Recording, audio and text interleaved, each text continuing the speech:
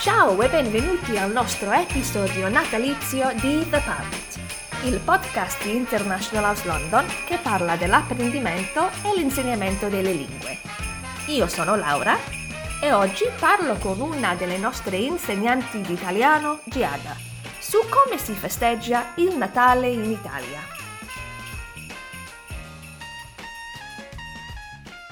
Ciao Giada, buon Natale! Ciao allora, buon Natale anche a te. Io adoro questo periodo dell'anno. Sì, no? Anch'io. Mi piace molto il tuo cerchiello natalizio. Ah, grazie, grazie. Oggi mi sento un po' come Rudolph, mi manca solo il naso rosso. Io veramente adoro qualsiasi cosa natalizia e per me il Natale inizia già a metà novembre, perché voglio davvero assaporare qualsiasi momento di questa atmosfera natalizia. Poi qui a Londra, hanno iniziato quest'anno il 1° novembre con le luci natalizie, quindi Sì, è sì, sì, perfetto per me. sì, sì, sì, sì. Bene, bene. Allora, oggi parliamo del Natale, ovviamente, e di come si festeggia in Italia. Ogni paese ha le sue tradizioni natalizie diverse e secondo me è sempre molto interessante conoscere queste usanze. Allora, per cominciare, quando si festeggia il Natale in Italia? Voglio dire, quali sono i giorni importanti? Certo. Allora, ovviamente il Natale è il 25 dicembre, però ci sono tantissime date importanti in questo periodo. In Italia, diciamo, ogni occasione è buona per fare festa. E tutto inizia il 13 dicembre. Il 13 dicembre è il giorno di Santa Lucia. È una festività che è nata come festività religiosa, perché appunto Santa Lucia, un santo, si festeggia questa santa. E però con il tempo è diventata una sorta di amica di Babbo Natale, perché diciamo che anticipa Babbo Natale e porta alcuni regali, generalmente dolci o piccoli giocattoli, ai bambini alla notte del 13 dicembre. Quindi questa è una data per iniziare un po' le festività natalizie. Non si festeggia in tutte le regioni d'Italia, quindi è molto regionale come cosa. E poi ovviamente c'è il 24 dicembre, che è la vigilia di Natale. Diciamo che la vigilia di Natale è un giorno, direi, importante tanto quanto il Natale. In passato c'era questa divisione tra Sud e Nord Italia, perché nel Sud Italia generalmente il Natale veniva festeggiato con il cenone della vigilia, quindi la sera della vigilia di Natale si faceva questa grande cena per festeggiare. Mentre nel nord era più importante festeggiare il giorno stesso di Natale con il pranzo. Diciamo che adesso le cose sono un po' cambiate, è molto personale come scelta e personalmente nella mia famiglia festeggiamo entrambi, quindi il cenone, la vigilia e il pranzo il giorno di Natale, perché è sempre bene Certo. festeggiare, giusto? Eh sì, e due feste, perché no? Esatto, esatto. E poi c'è il 26 dicembre, che è il giorno di Santo Stefano. Anche questa nata come festa religiosa e ovviamente non è come il Natale dove si ricevono i regali, però è sempre un'occasione per passare tempo con la famiglia, Mm. magari andare da qualche parte, fare un giro in città o una passeggiata in campagna per smaltire un po' il pranzo natalizio. Certo. E allora il giorno 25, tipicamente, cosa si fa in Italia? Allora, come dicevo prima, il 25 c'è solitamente questo grande pranzo natalizio, che è un pranzo molto abbondante e ricco, perché vai dagli antipasti ai primi, secondi, contorni, dolci, digestivi, quindi molte cose da mangiare ovviamente. Diciamo che c'è una differenza tra la vigilia di Natale che dicevo prima, nella vigilia di solito si mangia pesce, mentre il giorno di Natale è più tradizionale mangiare carne. Quindi c'è questo pranzo natalizio tutti insieme in famiglia. Ci sono famiglie che magari si ritrovano a casa, altri vanno fuori al ristorante. Ad esempio, nella mia famiglia ci troviamo tutti insieme, solitamente a casa di mia zia, e passiamo tutto il tempo tra cibo e giochi. Infatti, solitamente dopo il pranzo di Natale si gioca a tombola. Tu hai mai giocato a tombola? No, no, no, veramente No, no. è molto divertente perché quello che facciamo nella mia famiglia è giocare con i soldi veri. Ah, ok. Quindi ci sono le cartelle della tombola, ogni persona compra le cartelle della tombola e poi i Mm, premi sono appunto i soldi. ok, E, quindi è più interessante allora. sì, sì, e considerando che la mia famiglia è una famiglia molto, molto numerosa, io ho più di 20 cugini, quindi il giorno di Natale è sempre una grandissima festa perché ci troviamo tutti insieme e facciamo questi giochi.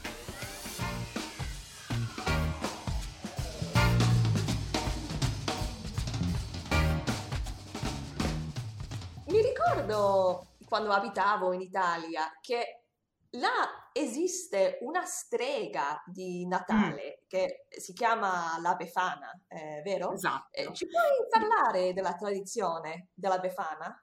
certo. Allora, la Befana, come hai detto tu, è un po' una streghetta, ok? Questa signora vecchia, un po' bruttina, dicono, che si festeggia con l'Epifania. L'Epifania, è il 6 gennaio e di solito c'è un detto in italiano che dice che l'Epifania tutte le feste porta via, perché è l'ultimo giorno delle festività natalizie. Infatti i bambini in Italia ritornano a scuola dopo l'Epifania.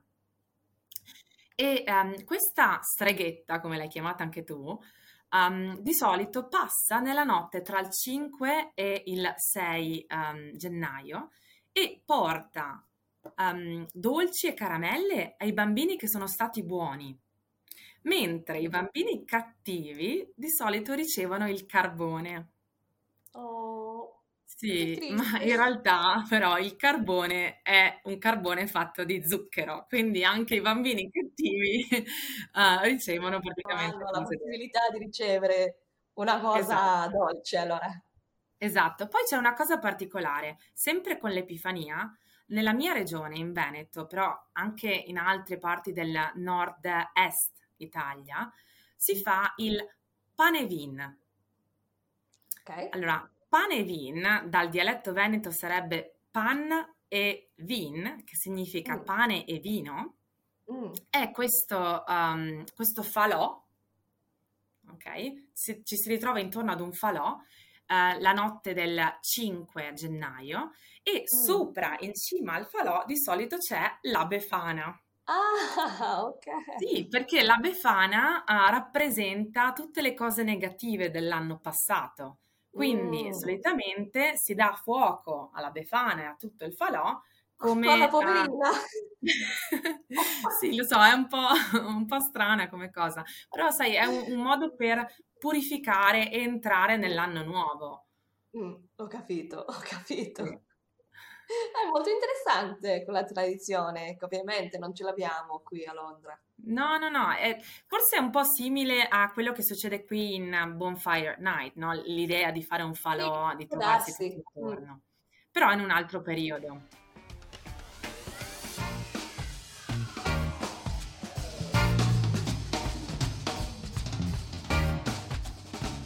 Allora, immagino che si mangia molto bene in Italia durante il periodo di Natale.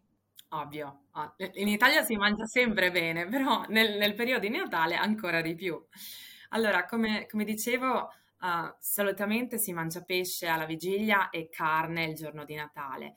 Ehm, Come piatto che direi è da menzionare, sai, il Natale d'inverno in Italia fa freddo generalmente il giorno di Natale, quindi come primo piatto è molto comune mangiare i tortellini in brodo Mhm. che sai, riscaldano e ti aiutano a preparare lo stomaco per poi tutti i piatti abbondanti di carne che vengono poi. Sì. E poi in Italia c'è un dibattito molto importante per quanto riguarda il dolce natalizio. Tu, Mhm. Laura, sicuramente conoscerai il panettone, giusto? Certo, che è molto Allora, il popolare. panettone, originariamente di Milano, è questo dolce, questa sorta di pane dolce con dentro uvetta e canditi. Questa è la versione classica. Mm. Però questo è un dolce. L'altro dolce è il pandoro. Conosci il Ah, è pandoro? vero, sì, sì, sì, l'ho Hai provato, sentito, sì. vero? Mm, Allora, il pandoro è un po' simile al panettone, ma allo stesso tempo diverso. Allora, la mm, forma è diversa perché ha questa forma come stella, che è molto particolare, geometrica, e a differenza del panettone non ha l'uvetta, non ha i canditi, è semplicemente decorato con lo zucchero a velo. mm, Quindi mhm. in Italia c'è sempre la domanda: panettone o pandoro? Cosa preferisci? E questo è un modo per fare tipo delle squadre. Allora, cosa preferisci? Panettone o pandoro? E tu, Giada, cosa preferisci? Io preferisco il pandoro, Mm, sicuramente il pandoro. E una bella fetta di pandoro con della crema al pistacchio è proprio la mm. fine del mondo. Allora, per quanto riguarda le decorazioni natalizie, esiste qualcosa di speciale in Italia? Sì, allora, c'è ovviamente la tradizione di decorare l'albero di Natale Mm. e in Italia esiste un giorno specifico in cui si fa l'albero di Natale, che è l'8 dicembre. L'8 dicembre è la festa dell'Immacolata, quindi una festa religiosa, però è una festa nazionale, nel senso che nessuno lavora o va a scuola l'8 dicembre, quindi è perfetto per passare la giornata con la famiglia e fare l'albero di Natale. Insieme all'albero di Natale c'è il presepe e questo però è generalmente per le persone più religiose, perché il presepe è la rappresentazione della natività di Gesù. Quindi di solito ci possono essere diverse misure, cioè può essere un piccolo presepe, un grande presepe. Napoli è particolarmente famosa perché a Napoli c'è una via dove si trovano tutte le piccole statuine da Ah, mettere nel presepe. è vero, ma tutto l'anno. Tutto l'anno. Io sono andata a Napoli, non lo so, luglio, agosto, e c'erano tutte le cose di Natale. Sì, perché tu vai lì, no? In qualsiasi momento vai a Napoli in questa via, puoi prepararti per poi fare il presepe nelle festività natalizie. Sì, è vero, ma quando fa caldo, l'estate, è un po' strano. Un po' strano, sì, È sicuramente. curioso. Sì, quindi diciamo sono queste due cose, l'albero di Natale che c'è ovviamente anche qui in Regno Unito e il presepe, sono i due simboli Mm, natalizi. mhm. E durante il periodo di Natale esistono degli eventi o attività speciali in Italia? Sì, allora, diciamo che ovviamente il Natale in Italia è molto importante e sentito perché l'Italia è prevalentemente un paese cattolico, quindi la gente religiosa di solito va in chiesa a festeggiare con la messa natalizia che può essere a mezzanotte, quindi la sera della vigilia, o la mattina del giorno di Natale prima del pranzo. Oltre a questo, ovviamente ci sono, e sempre di più adesso, mercatini natalizi. Quindi, specialmente nel nord Italia, nelle città di Trento e Bolzano sono molto famosi. E poi, ovviamente, in questo periodo, perché è un periodo di vacanza molto grande, perché tutte le aziende generalmente chiudono per le festività natalizie e, come dicevo prima, riaprono dopo l'Epifania, quindi è un periodo molto lungo per andare a fare la famosa settimana bianca. Sai Mhm. cos'è la settimana bianca? No, io non lo La conosco. settimana bianca, come dice il colore, no, bianco, è la settimana passata sulla neve. Ok, Quindi ok. di solito si va a sciare, a pattinare, quindi è molto bello come periodo dell'anno perché è il periodo per godersi un po' la neve in montagna.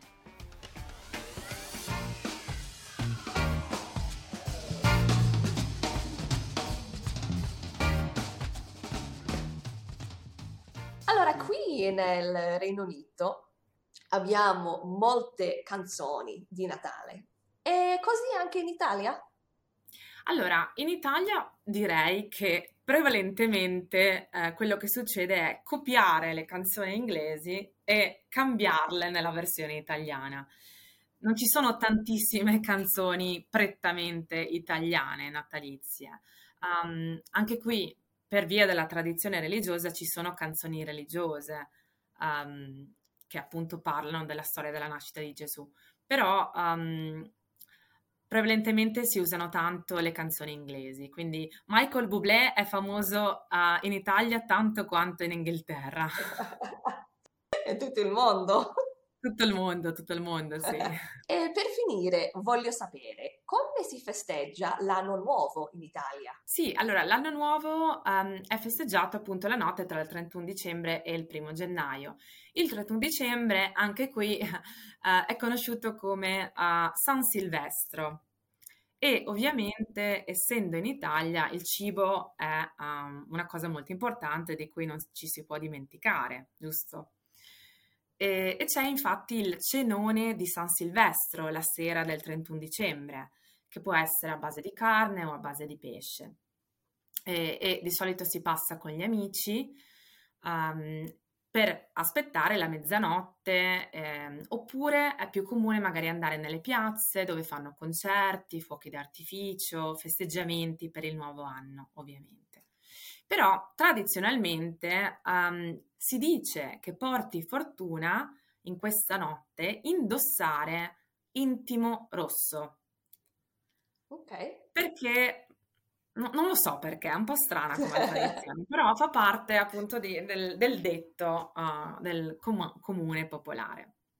E poi un'altra cosa che non può mai mancare nel menù di San Silvestro, del cenone di San Silvestro, sono le lenticchie. Le lenticchie sono simbolo, rappresentano i soldi, perché sai, sono piccoline, pensi ai Ah, soldi, e quindi sono simbolo di ricchezza e fortuna per l'anno nuovo. ho capito. Quindi di solito si mangiano le lenticchie e tradizionalmente ehm, prima si festeggia la mezzanotte con un brindisi, un bel prosecco e Mm. dopo la mezzanotte si mangiano le lenticchie. Ah Quindi sì? sì, è molto strano, è un modo per continuare. Si mangia dopo?